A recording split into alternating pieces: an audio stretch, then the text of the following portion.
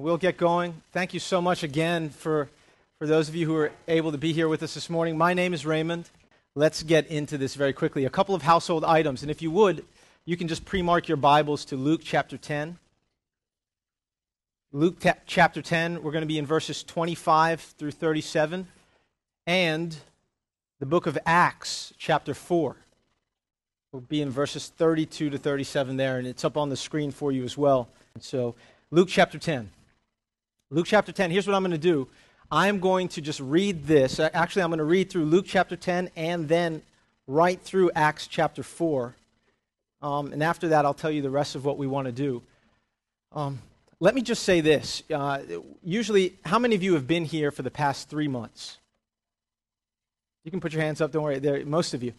If you've been with us, then you know that we like to walk through books of the Bible together, one verse at a time. We've been in the book of Colossians for the past 3 months. But today we're going to take a break from our normal routine, and we're going to talk about a particular topic that is of great importance right now, not just for this church, but for the nation at large, and probably for the whole world.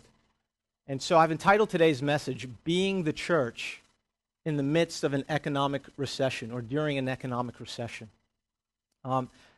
People are in a panic right now, and part of that is because when it all comes down to it, no matter what we say, we trust in our money. God is not God. Our money is God. We look to it for our status, our security, our provision. We look to money for everything, especially in this country. And what's going on right now is a lot of people's God is getting a pretty fair whooping from the times. I mean, people are watching their God diminish in value to about the tune of 40%. Everything that they've laid up for themselves and put their trust in is going away. And now people are getting a very good lesson in what it means to lay your house on a poor foundation, as Jesus said. And so what I want to say to you is, look, as the church, I want you to understand you and I were created for times like this. We were created to be effective witnesses of Jesus Christ precisely in times like this. So what I want to do is pick our heads up as we head into 2009 for what promises to be a very challenging and difficult year. It may be that Jesus would find faith here that would spill out as we give ourselves to him. Luke chapter 10, one of my favorite stories here, often called the parable of the Good Samaritan. The Bible does not ever call this guy the Good Samaritan. It just calls him a Samaritan. We'll get to that later, all right? But let's read.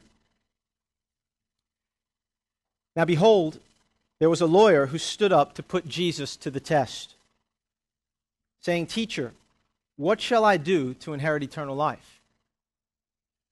And Jesus said to him, "Well, what's written in the law? How do you read it?" And he answered, "You shall love the Lord your God with all your heart, with all your soul, with all your strength, and with all your mind, and," Jesus, "and your neighbor as yourself." And Jesus said to him, You've answered correctly. Do this, and you will live." But he, desiring to justify himself, said to Jesus, "Who's my neighbor?" And Jesus replied, now this is what, I love this. Here comes the story. And let's be very clear about what's happening here with the story Jesus is about to tell. Bless you. This man asks, rather insincerely, "What must I do to inherit eternal life?" Jesus says, "Well, you're an expert in the law. What does the Bible say?" And you know what I love about that is Jesus doesn't say, "Well, you know, just kind of give it your best shot as long as you're sincere. God understands your heart. He accepts that." No, Jesus points him back to the Bible. And he says, look, if you want to get an accurate answer to that question you just asked insincerely, how it is human beings come to inherit eternal life, you had better keep your Bible open and don't trust your modern opinions or the opinions of your friends. Bless you, all of you. And many future sneezes. Bless you all. You had better open up your Bible and get the right answer. And what I love about this is, and no one talks about this part, this guy answers, and he quotes Deuteronomy chapter 6, verse 5, and Leviticus chapter 19, verse 18.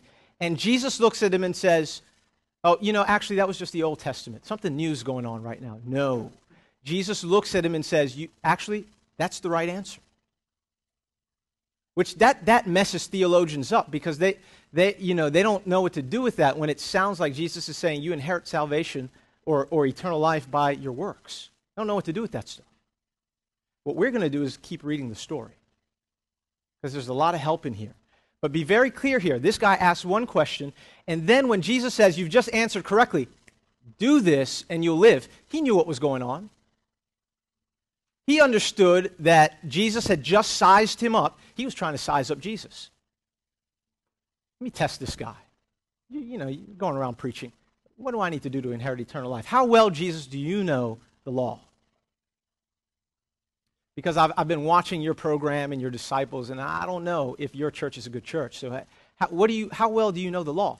What do I need to do to inherit eternal life? And Jesus says, well, you tell me. You're the expert. And the guy gets the right answer, and Jesus says, great. Now do that and live. But see, this guy is only interested in keeping his religion and his interactions with God on a strictly scholarly level. So he wants to quibble again about definitions and words. Well, who's my neighbor? Theologians love to do that. Have you ever? Not all of them, but some of them. That's what we do. We're very good at keeping things at a safe, theological, academic level, completely divorced from any real people and real needs. And Jesus will not let us do it. He doesn't let this guy do it. Do this and live. Who's my neighbor? Okay, here's the story.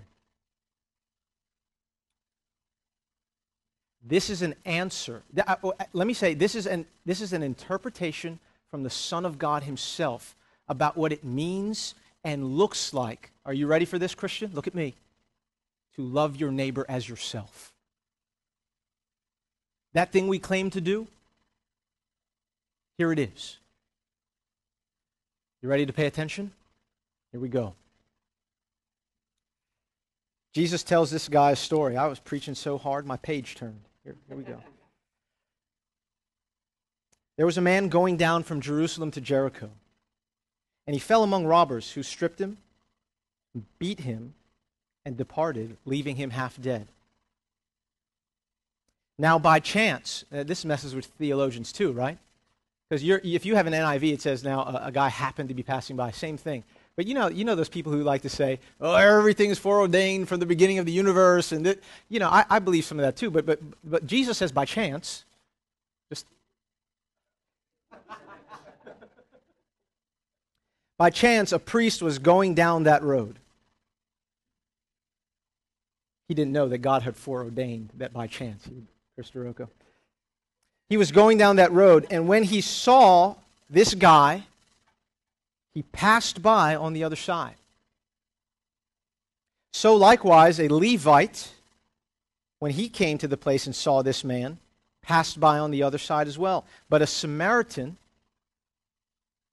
don't know if it's a good Samaritan, just a Samaritan, as he journeyed, came to where this man was, and when he saw him, he had compassion. Now, if you know much about the Bible, compassion is a Jesus word, meaning this word is only used in the Bible, check it out for yourself, to refer to Jesus. In the Gospels, he had compassion on this person. So Jesus is telling a story here about a person who is a Samaritan who actually has compassion on another individual. And I'll let you figure out who Jesus might have in mind as the Samaritan. But we'll get there. I'm getting ahead of myself. A Samaritan, as he journeyed, came to where this guy was. When he saw him, he had compassion. Verse 34, he went to him, and he bound up his wounds, pouring on oil and wine. Then he set him on his own animal, and he brought him to an inn and took care of him. And the next day he took out two. Now, if you have a New International Version, your Bible will say he took out 2 silver coins. How many of you have that one there? Okay, the original Greek word that was translated into 2 silver coins, or rather silver coins, is denarii. There's a specific kind of coin. A denarii at that time represented a full day's wages. Okay, so 2 denarii is what this guy took out.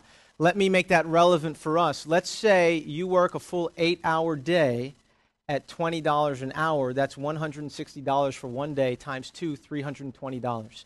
This guy took out $320. Okay? Y'all with me? A little more meaningful to you, right? What's a denarii? Okay. Here we are. So verse 34. He set this guy on his own animal. Verse 35, the next day he took out 2 denarii and gave them to the innkeeper, saying, take care of him. And watch this, as if $320 wasn't enough. Take care of him, and whatever more you spend, I will repay you when I come back. Verse 36, here's the question. He's always got a question for us when we have a question for him, right? Now watch this. Expert in the law. Professing Christian. Look up at me. Which of these 3 do you think proved to be a neighbor to the man who fell among the robbers? The lawyer is caught. He's got to answer the question. To make matters worse, Jesus made the hero of this story a Samaritan. You understand the tension between Jews and Samaritans. There's no way the Samaritan could possibly have been a better person than someone like the lawyer, like the Levite, like the priest. There's no way. And this guy, though, he understands, and he looks at Jesus and he says, verse 37, the one who showed mercy. He can't even bring himself to say Samaritan. You understand what's going on here? This is equivalent to Jesus looking at a grand wizard of the Ku Klux Klan, telling a story about a former slave that took out all he had to live on and took care of the deputy sheriff, the racist deputy sheriff in Jacksonville, Tennessee, and then looking at the guy and saying, which one kept the law of God? And making the grand wizard of the KKK look back at him and say, that guy. The guy that I have convinced myself all my life that I am better than him. He kept the law. And then Jesus looks at him. Look at this. I mean, just get the picture here. Jesus looks at him and says, one more time. Don't just leave here with the right answer. Redemption Hill, look at me. Don't just leave here today with the right answer. Go. In fact, Jesus says, you go and do likewise. Acts chapter 4. We're going to get to see a picture here of how the early church took teaching like this to heart and actually applied it to the need that they found in-house among their own membership. Now watch Acts chapter 4, verse 32. Now the full number of those who believed were of one heart and one soul, and no one said that any of the things that belonged to him was his own, but they had everything in common. And with great power the apostles were giving their testimony to the resurrection of the Lord Jesus, and great grace was upon them all. There was not a needy person among them. Why? If you keep reading, it tells you. Watch this. There was not a needy person among them because most of these people were very wealthy and they all kept their jobs and no one ever came into a place of need. It doesn't say that in your Bible either, does it? No, but there still were no needy persons among them, and there's a reason why, and the Bible tells us. Let's go back and read the Bible correctly. Let's read what it actually does say. Verse 34, there was not a needy person among them because as many as were owners, so Christianity, far from some of the stuff that goes on in the communes where, no one owns a pair of shoes and you put it on and leave it at the door for the next person who's going to go out. And this is, as many as were owners, okay? Christianity is not against ownership and the better parts of capitalism and all that sort of thing. It is against the worst parts, but not ownership. Are you all with me? Those who were owners of lands or houses sold them and brought the proceeds of what was sold and laid it at the apostles' feet, and it was distributed to each as any had need. Thus, Joseph, who was also called by the apostles Barnabas, which means son of encouragement, a Levite. Now, the Levites are about to get some redemption here, right? I think Luke, who also wrote the other account of the Samaritan, I think he, let me give these guys a good guy, right? So Joseph, called Barnabas, a native of Cyprus, which I won't get into this, but everything here is important. It's important that he's a Levite. It's important that he's a native of Cyprus. These things have meaning. Robert Greene would unpack that for you for another 20 minutes. I will not. Verse 37. He's better than I am at that, and we got to get out of here pretty soon. Verse 37, this guy sold a field that belonged to him, and he brought the money and laid it at the apostles' feet. There were no needy persons in this church because from time to time, people who had wealth in the form of frozen assets actually went as far as selling those things, liquidating those frozen assets, and then giving the money away, bringing it to their church and saying, here, pastor, if anyone presents a need anytime soon, take this. You know, we don't need it right now and times are hard, so if we can trust that God will be there for us tomorrow, we don't have to put our trust in this stuff that we had laid up for ourselves. Why don't you use it to meet people's urgent needs today? Listen, do you know that it's possible for Christians to live like this? No matter when they live or where they live? Did you know that this was possible? It only requires a few things that we are usually not willing to do. Things that we will talk about today. Things that we hope will challenge us today. Things that hopefully we take a few practical steps toward doing, not just getting the right answer. You could say these people that had frozen assets, in a sense, in the form of stocks, bonds, bank accounts, whatever the case, they sold them. Doesn't say they sold all of it. It doesn't tell you what they did. It just says that they had extra. Some people had none. And the way they understood the gospel and what it implied and how it should be applied and what it required of them because of what they had been given, the way they understood to whom much is given, much is expected, the way they understood love your neighbor as yourself was, I need to sell some of this stuff and give it to people to meet their urgent needs today.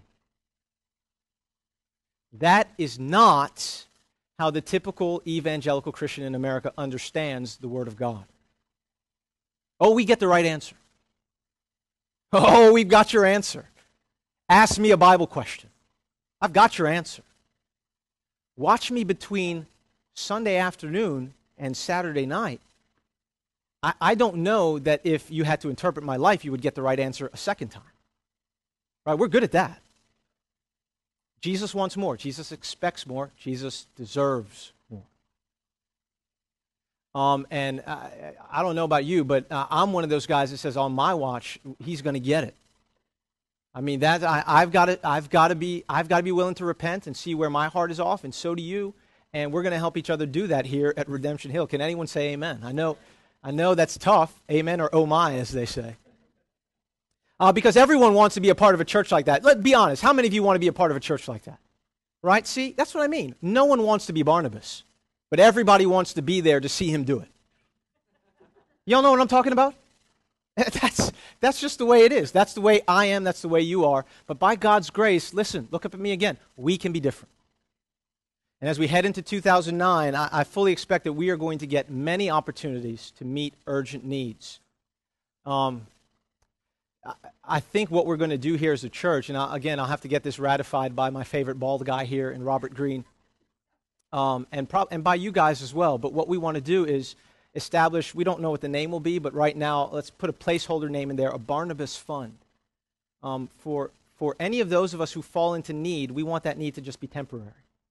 And so those of us who have, we're hoping that we will give so that thing is there for those who need it. And is it going to be a completely unregulated welfare system? No, of course not. The Bible speaks against something like that. There's no wisdom in that. Needs have to be assessed, evaluated, determined whether or not they're legitimate, and conditions have to be set to make sure that you're not just helping someone to become irresponsible with the help that you give them. But you have to understand that this is something biblical and this is something we can do for each other. Now, that's how we can meet needs for one another. It just requires our attitude toward our possessions and our money to be slightly different than it maybe is today.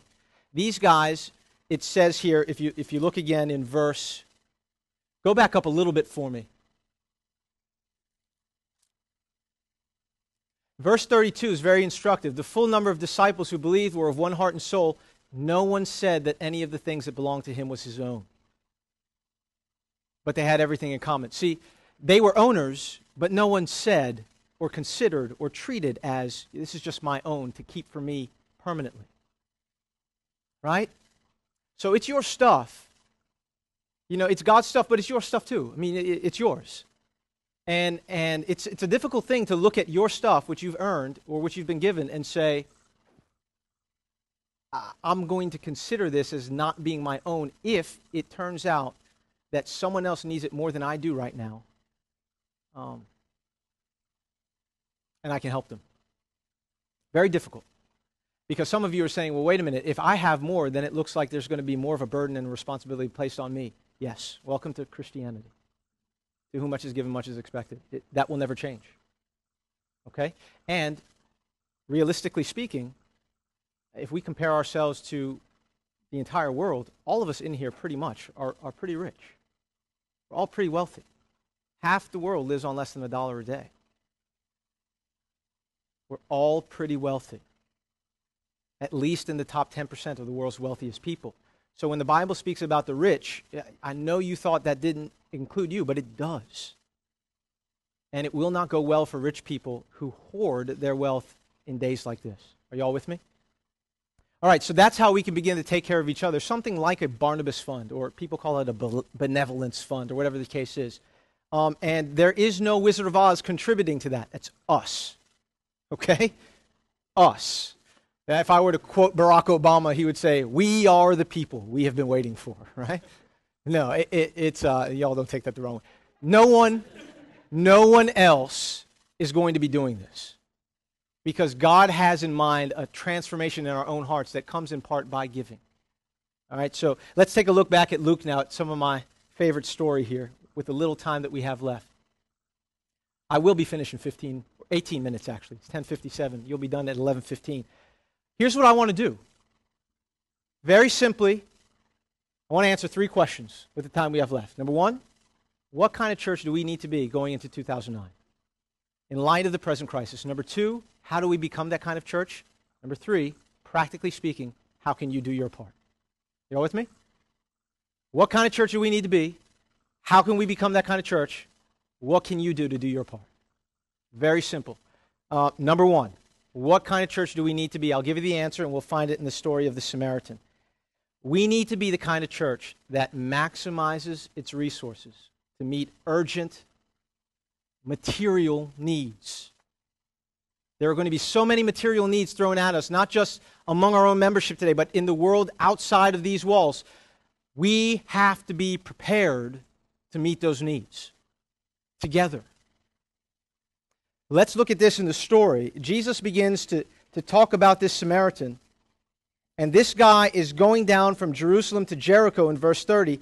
He meets, or this is the victim rather. This guy falls among robbers. They strip him. He's got no clothes. They beat him. He's within an inch of his life. They left him there for dead. And now a bunch of people are going to come by him.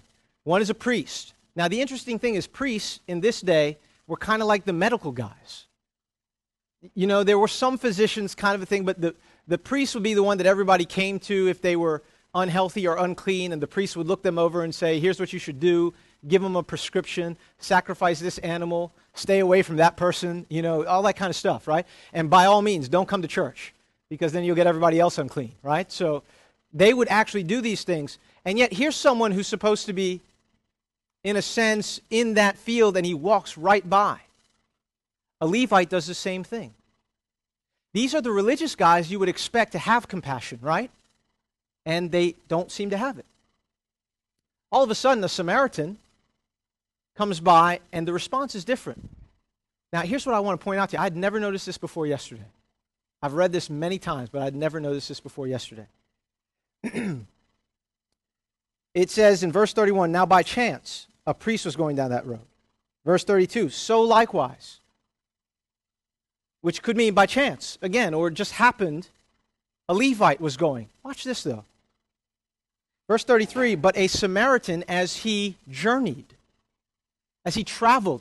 This word here implies that this was something intentional. This guy set out on a journey, and, watch this, as such, he prepared for it.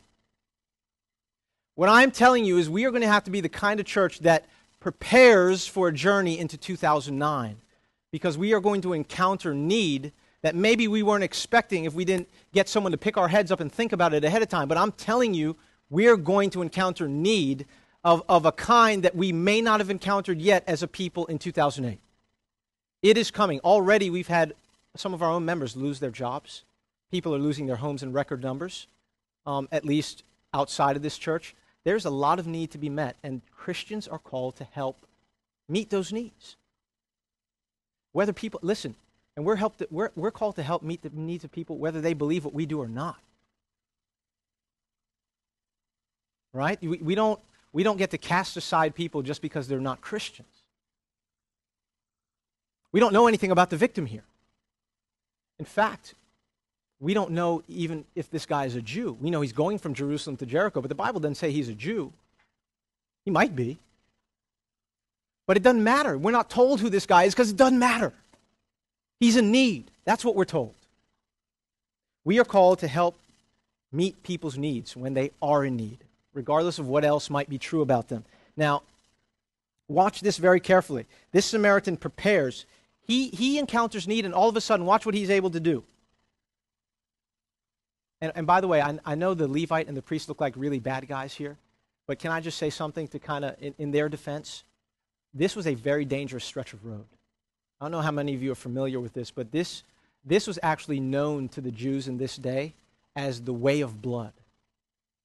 When you went down this road at night, it was like walking through a dark alley where I don't know, there was no street light. There's no street light. You were taking a chance with your life. It was a shortcut, so you were taking a chance with your time if you were to go by another route, but this was a very dangerous place. Somali pirates used to hang out on strips like this. Bandits, raiders. This is where they were. They were coming to steal your oil tanker or whatever the case was, right? You didn't want to go down here for no reason, and you probably didn't carry much when you went. That says something about this Samaritan, because he's carrying quite a bit. And let me just say that the priest and the Levite, in their defense, would have been risking their life to stop. Whoever did that to this guy was probably still around, right? Because he wasn't dead yet. So this couldn't have happened too long ago. Are you all with me? He was taking a chance. These guys would be taking a chance with their life in order to help a perfect stranger.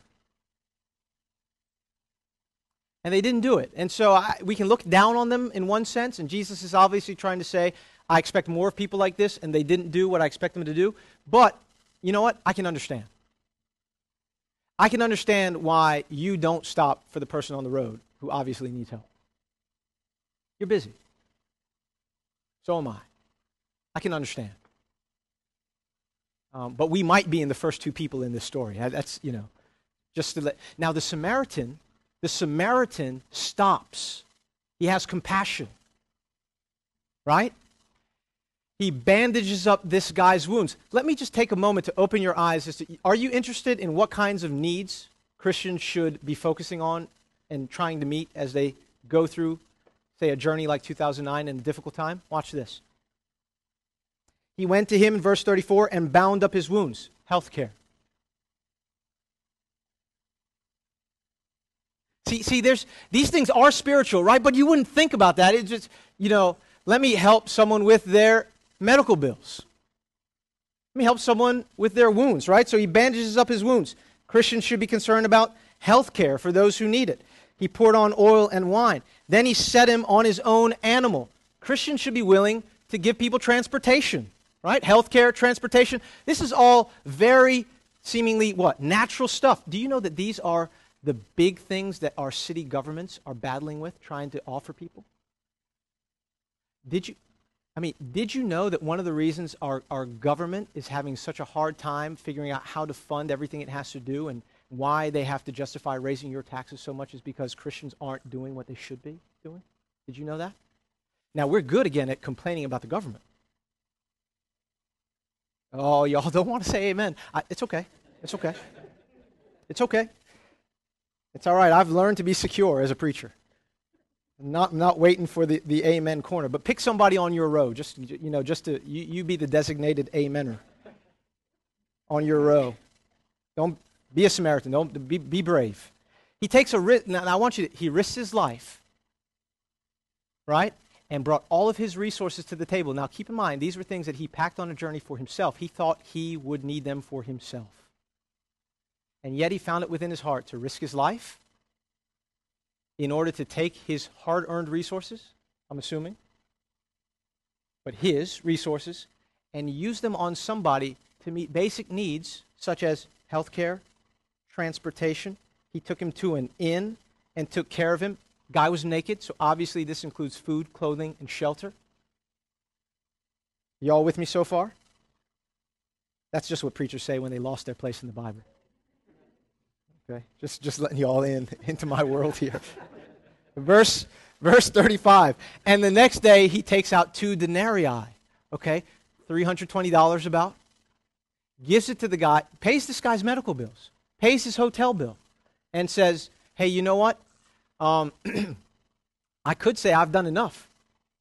I've been a good Samaritan. This guy goes as far as promising a follow-up visit. He promises to enter into a relationship with this guy with continued involvement that may cost him more. He didn't have to do it. He didn't have to stop, and he certainly didn't have to promise his follow-up visit. He did them both. Why? I suppose the better question would be, why don't we? Right? That would be more relevant for you. I mean, we could talk about the Samaritan all day long, but why don't we do these kinds of things? Maybe we do. For those of you who do, for the 1 or 2 or 5 of you, forgive me, I'm sorry. For the rest of us, anybody want to follow Jesus? Do you just want to come to church? If you do, it's okay. I mean, we've got time to work on that, but anybody want to follow Jesus?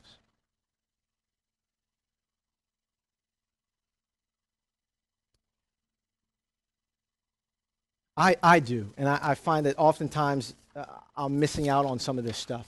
Healthcare, transportation, food, clothing, shelter, financial assistance, the promise of a relationship with continued involvement that may turn out to be even more expensive and require more of what we had put aside for ourselves. Welcome to real Christianity, especially in difficult times.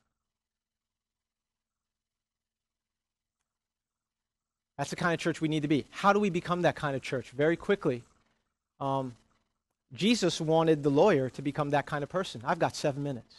Jesus wanted the lawyer to become that kind of person.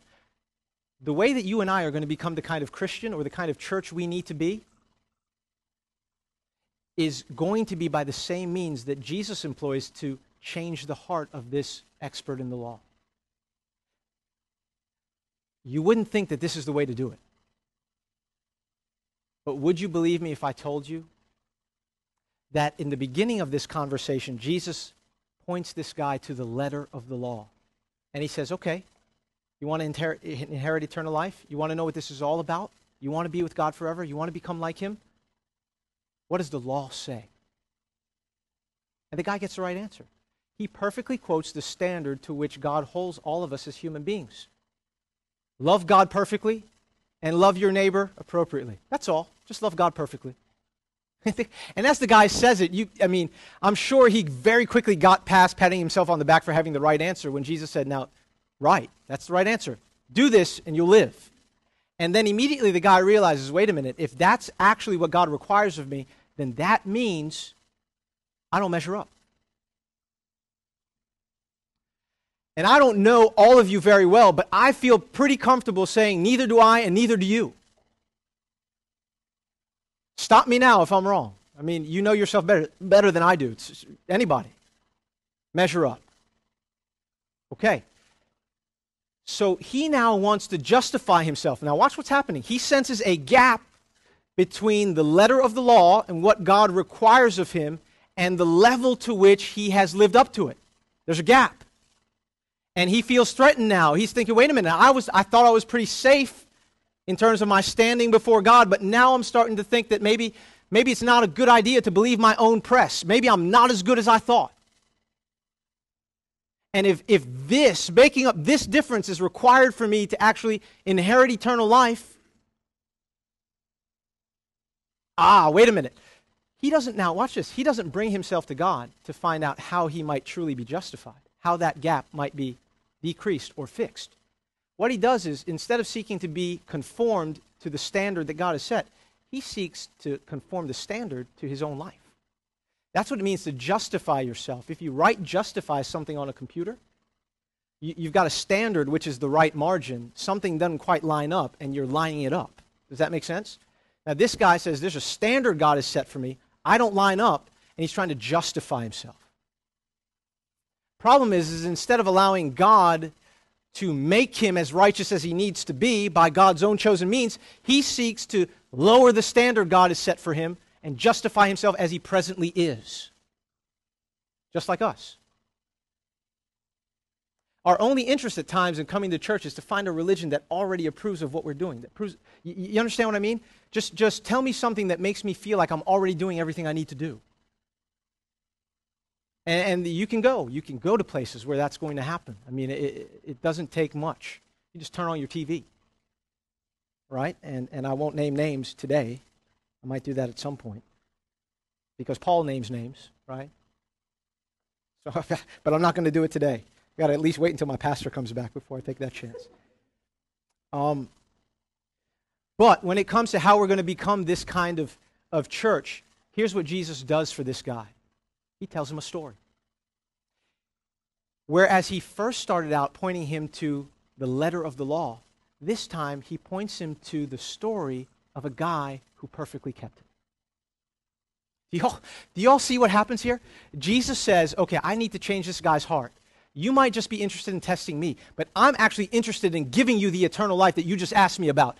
And his means or his way of doing that is to take this guy's eye off of the rules that he thinks he has to keep and has been keeping sufficiently. And he says, listen, if you're really going to inherit eternal life, you'll never measure up this way. But let me tell you a story about a guy who perfectly kept the law. Oh, and if you'll hear this, God will rewire your heart. What's it going to take for us to become the kind of church we need to be? One that maximizes its resources to meet urgent material needs? God's going to have to rewire our hearts, and then you and I are going to have to rethink our priorities. God is going to have to rewire our hearts. We're going to have to rethink our priorities. And the way that God is going to rewire our hearts is by telling us the same old story of the guy who perfectly loved, who was the perfect neighbor, who was the actual good Samaritan, who was the living, breathing good news, the one who had compassion on those who were beaten within an inch of their life by their own sin,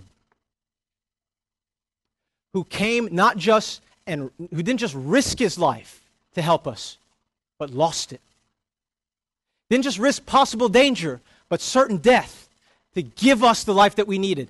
The Bible says that you know the grace of our Lord Jesus Christ, 2 Corinthians 9:8, that though he was rich, resources, that though he was rich, yet for your sakes he became poor, so that you through his poverty might become rich. He emptied out his spiritual resources to those who were spiritually bankrupt. He did it at the cost, not just the risk of his life, but the cost of his life, knowing full well that that would be the cost. And he did it so that you and I might become wealthy in heavenly and spiritual resources. And Paul quotes that scripture in 2 Corinthians to a group of people that were well-to-do, like 21st century Americans. And he said, now give to meet the material needs of other people. Why? Because you know the grace of our Lord Jesus Christ. You know what he did with his spiritual resources. Now do the same with your material resources. Help people get health care, transportation. Give them financial assistance. Help them have food, clothing, and shelter. Give them the promise of a relationship with continued involvement that may cost us a whole lot more. You, not someone else, you, me. Let's do that.